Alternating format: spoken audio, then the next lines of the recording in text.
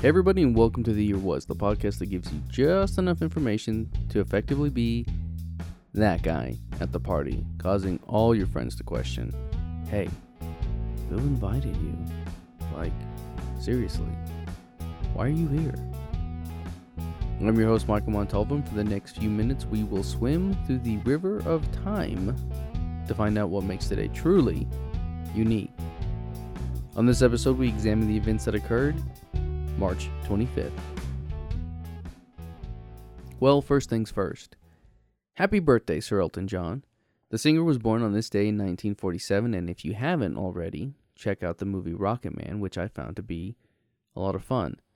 I was going to do this episode on him, but I started this pretty late and just couldn't devote enough time to do the singer justice. Instead, I found two other topics that I fought with. It was a battle of wits and stamina, and in the end, I still don't know which one to write about, so I guess that means I lost. One of the topics was a nice one, and dealt with, according to the Dionysius Exiguus calendar, the first Easter, which was supposedly held on this day in the year 31. But I also found out about a disaster, which, if you didn't know by my writing, is the one I just decided to go with. The year was 1911, and on this day, March 25th, the Triangle Shirtwaist Company suffered New York's worst factory fire, resulting in the death of 145 employees. The Triangle Shirtwaist Company made women's cotton and linen blouses, which, to the best of my knowledge, is like a shirt, but like really fancy. The company operated out of New York's Lower Manhattan, Greenwich Village, according to Wikipedia. And it also looks like it was on the 8th, 9th, and 10th floors of the Ash Building. So, you know this is a disaster. So let's go into more detail about what happened. One of the things that we really need to know about the Triangle Waist Factory is that it was essentially a sweatshop. Of its employees, approximately 500 young women aged 14 to 23 were employed as seamstresses, with an unspecified number under 100 of additional male workers. Most of the women employed were Jewish and Italian immigrants who spoke little to no English, with the majority of them in their teens. Before we go into details about the fire, let's talk about the building.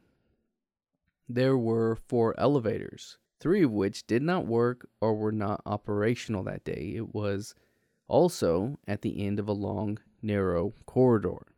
There were also 2 stairways that led to the street. One of those doors only opened inward, and the other door had been bolted closed to prevent theft. The building did have a fire escape, but it was also very narrow, and while usable in the event of a fire, it would have significantly slowed down the evacuation process. Here's an interesting bit of trivia for you. The owners of the building, Max Blank and Isaac Harris, had a suspicious history with fire. The factory had suffered fire before twice in 1902, and another of their factories, the Diamond Waste Company, burned in 1907 and 1910. Allegedly, they burned their building in order to receive fire insurance policies, which was actually a common practice at the time.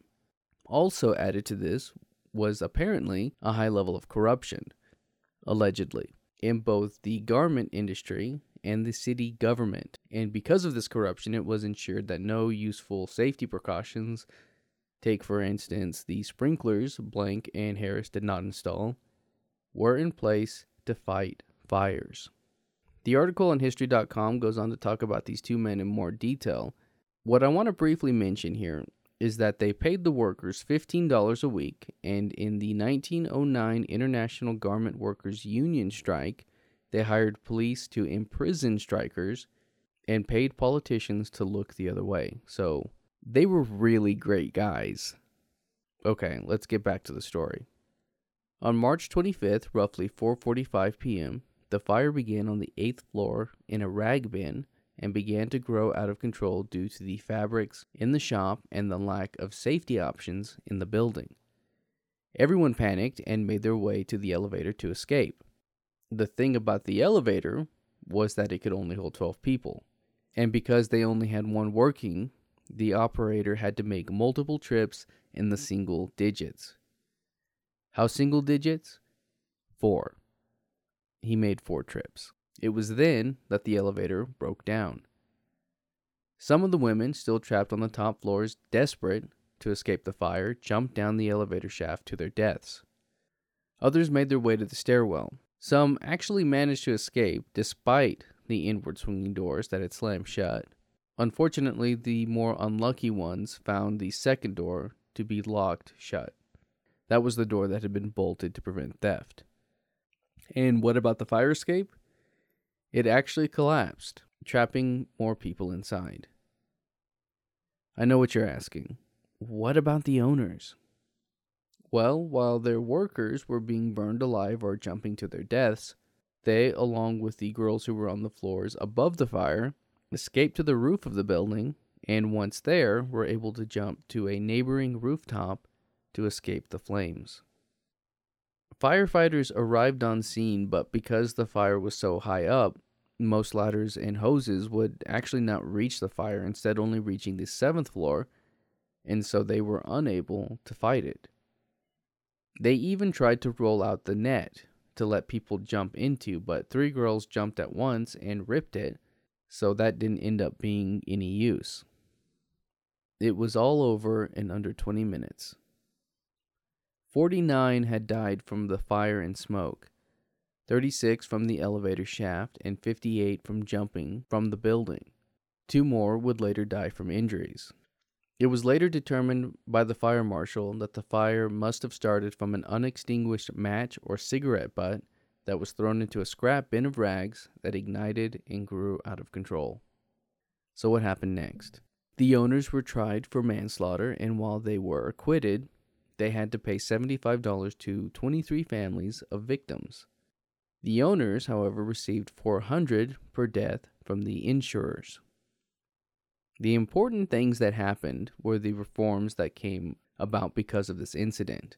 Infoplease.com lists them as: the Factory Investigating Commission, the Bureau of Fire Investigation, and the Fire Department's Fire Prevention Division were all established in 1911.